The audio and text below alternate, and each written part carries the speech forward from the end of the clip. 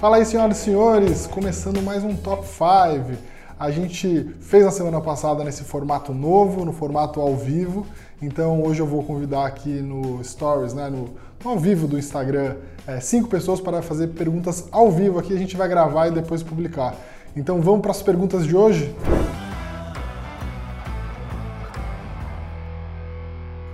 Olá, Otávio! Bom dia, Renato Breia. Tá só aí na varandinha, dando uma descansada? Um pouco pós-almoço.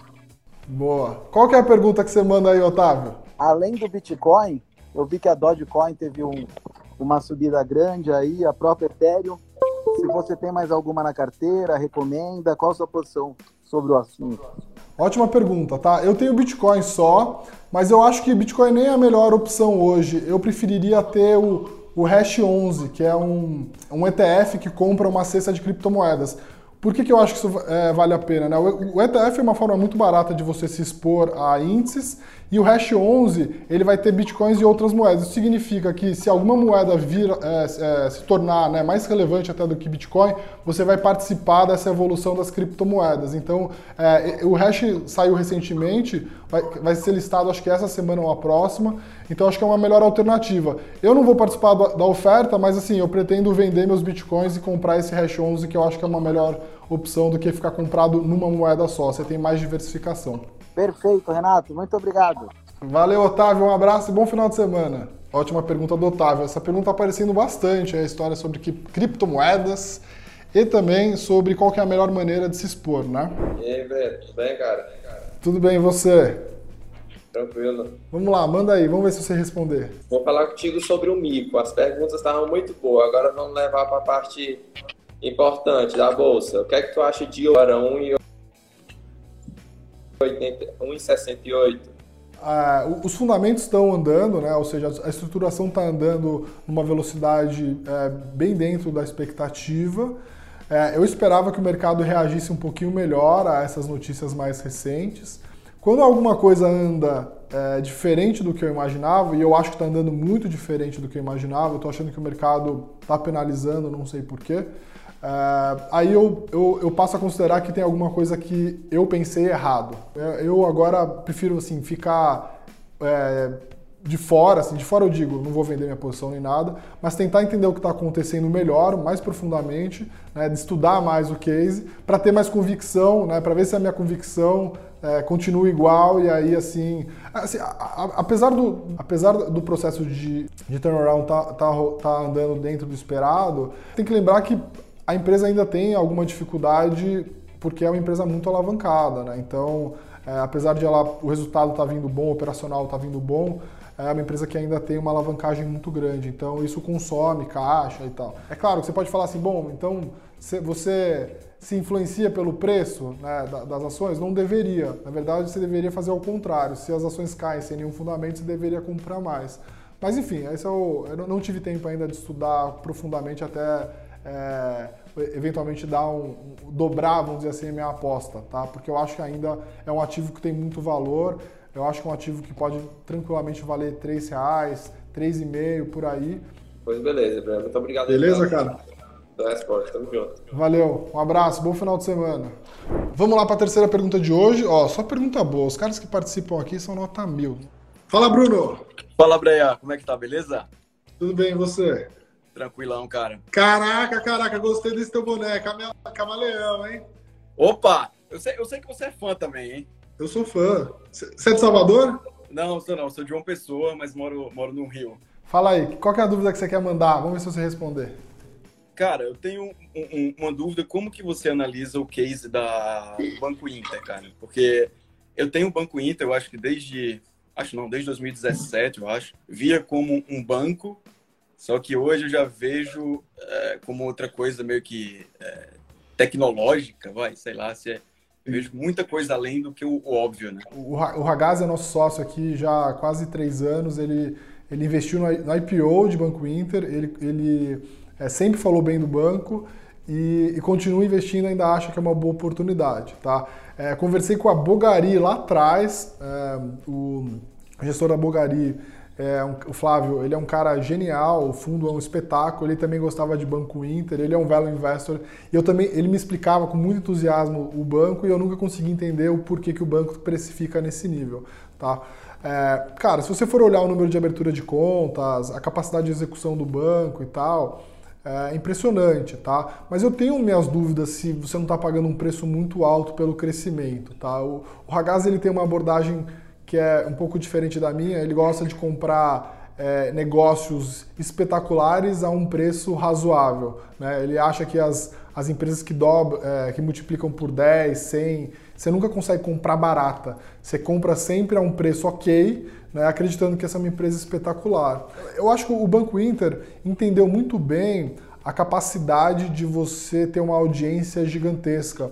Ou seja, quando você fala com 10 milhões de pessoas, né, e você adquiriu elas por um canal que às vezes é o banking ou é o crédito e tal, depois disso, quando você tem essa audiência e essa audiência ela é muito fiel a você, você tem a capacidade de plugar outros negócios nessa plataforma e basicamente oferecer tudo para essas pessoas, né? Você tem uma ideia de um super app, ou seja, qualquer coisa que a pessoa precise comprar, investir, sei lá, qualquer coisa, ela poderia fazer pelo Banco Inter. Essa é uma ideia, eu acho que o banco entendeu muito bem, acho que está fazendo muito bem. Esse é um negócio que eu nunca peguei, nunca investi, continuo olhando, mas assim como várias outras coisas que eu não peguei ao longo do tempo. Então, faz parte. O jogo de investir em ações tem uma questão que é muito importante, o Buffett fala muito, que é você se manter no seu círculo de competência. Tá? Eu nunca entendi o Banco Inter, continuo não entendendo, e eu prefiro assim, simplesmente não gastar meu tempo, gastar o tempo com coisas que eu entendo muito bem, que eu acho que tem uma boa oportunidade, estão num preço descontado e que vale a pena investir. Entendi. Você tá fora do papel então, né? Tô. Outra coisa, vai ter o Camaleão ano que vem ou não? Então, já comprei. Não, meu já tá comprado faz tempo. Já comprei. Valeu. Aí, obrigado, hein? Abraço. Pedro. E aí, Breno, tudo bem? Fala aí, Pedro. Eu gostaria de saber como foi seu início de carreira. Calma, você tá com muita pressa. Ah, tá, tudo bem. Quantos anos você tem? Você tá falando de ontem. Eu tenho 22 anos, estou falando de Salvador, Bahia. Faz a pergunta, vamos lá. Quais skills você vê como potenciais para o futuro, para quem quer iniciar no mercado? Pô, essa é uma ótima pergunta também. Você fala assim, pô, eu quero me dar bem na vida, você tem que olhar para o teu lado e falar assim, o que eu posso fazer mais do que as pessoas, né? Você precisa se dedicar mais, você precisa estudar mais, você precisa ter um espírito de empreender, né? Mesmo ou empreender você mesmo, né? Abrir a sua própria empresa, ou empreender dentro da sua instituição, dentro da empresa onde você está. Então você olhar onde você está ali na tua vaga, você fala, pô, eu quero às vezes um dia chegar lá, né? Chegar lá. Perguntar para a pessoa o que ela fez para chegar lá, né? Então, acho que também tem um espírito assim muito humilde de querer aprender sempre, de saber que você não sabe nada. Eu lembro muito bem, com 20 anos eu já achava que eu sabia de tudo e eu apanhei muito por conta disso. Skills, eu acho que se você quer trabalhar com investimentos, eu acho que você precisa se desenvolver na parte de entender o que é um balanço de uma empresa, saber fazer um valuation. Programação, acho que é um skill que hoje todo mundo deveria ter, já vai virar básico. Na minha época, você precisava saber usar o Excel e saber fazer algum tipo de macro, mas hoje eu acho que programação vai ser quase que obrigatório. Pô, começar cedo, o mais cedo possível, né? Juntar dinheiro o mais cedo possível e começar cedo, né? Começar a trabalhar o mais cedo possível, acho que muito poderoso, porque se você começa muito cedo a trabalhar, você tem a oportunidade de errar várias vezes, você ganha experiência, e se você junta dinheiro desde cedo, você consegue fazer um colchão para não precisar continuar no teu trabalho se você não gosta, né? Você pede demissão, vai para outro lugar, troca. Então acho que essa é uma coisa legal, assim, que eu acho que vale a pena, né? Então acho que essas são as minhas sugestões aí. Obrigado pela conversa e parabéns pelo trabalho na Norte que vocês estão fazendo.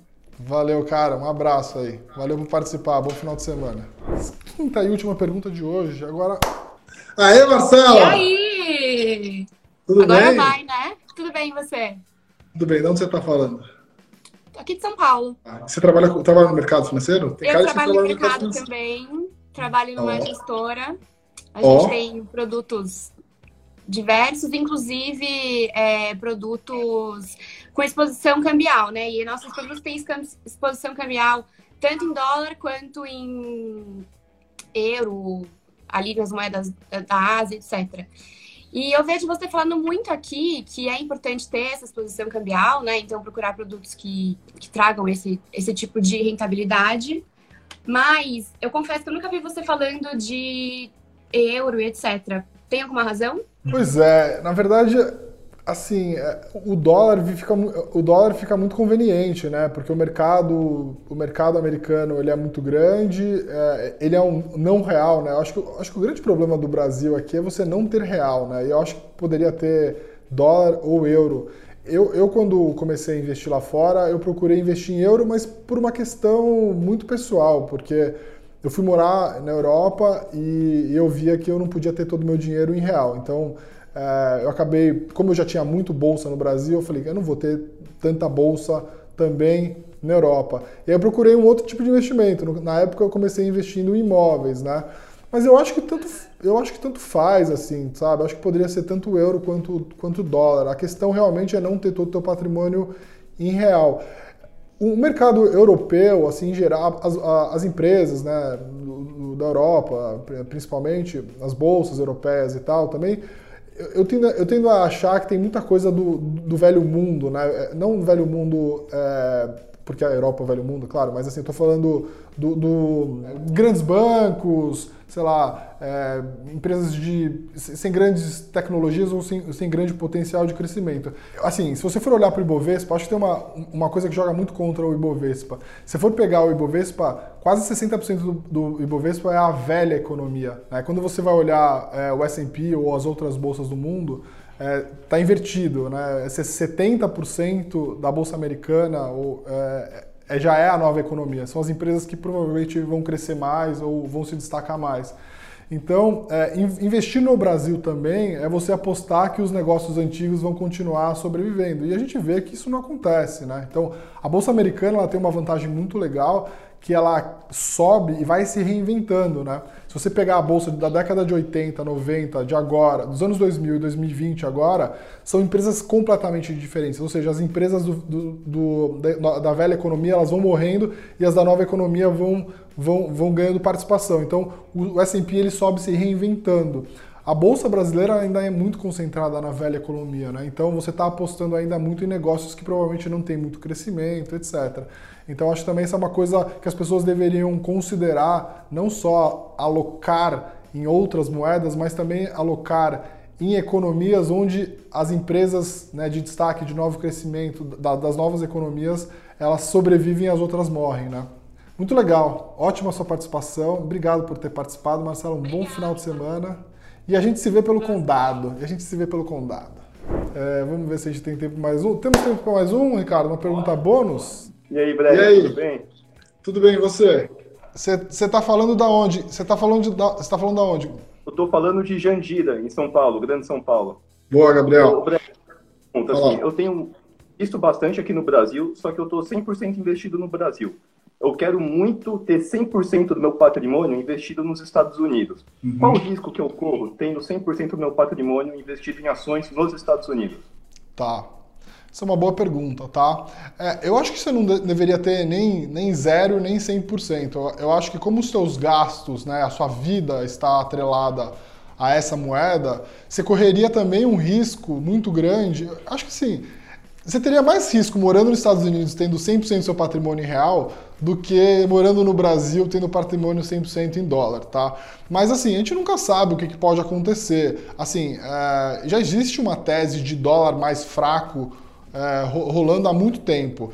Acontece, o dólar se enfraqueceu a uma série de moedas. Só o Brasil que não. Ou seja, o problema está no real, não está assim, o dólar perdeu, né, comparado com uma outra cesta de moedas, ele está perdendo valor. Só que contra o real não. Então, assim, eu acho que a gente pode ter ainda um cenário de dólar fraco para o mundo todo, e aí eu acho que você correria um risco muito grande de ficar com o teu patrimônio oscilando muito, né, em termos de disposição geográfica. Eu acho que se você tem uma visão bastante clara de que o Brasil vai, se as condições no Brasil vão se deteriorar, e como eu acho que pode acontecer sim, eu teria algo em torno de 50-50, tá? 50% lá fora, 50% no Brasil, eu acho que seria mais prudente. A não ser que você pense em morar fora depois, aí faz sentido talvez você ir mudando para uns 70-30 e tal, mas se você pensar na sua vida, o resto da sua vida no Brasil, melhor que você tenha o seu patrimônio na moeda onde você vai ter suas despesas e os seus gastos, né? Entendeu? Valeu, Breno. Valeu, cara. Bom final de semana aí. Obrigado por ter participado. Pessoal, acabamos então, Ricardo? Fizemos 5, 6, né? 6, tá bom. Tá bom, né? Tá bom. Muito obrigado, pessoal, por vocês terem participado hoje. Vou voltar na semana que vem fazendo o mesmo formato aqui, tá? As perguntas sempre muito boas. Lembrando que esse vídeo vai sempre pro YouTube. A gente sobe ele sempre na terça-feira, né? Meio-dia. E então depois aguardo vocês também lá com comentários. Tá bom? Um abraço!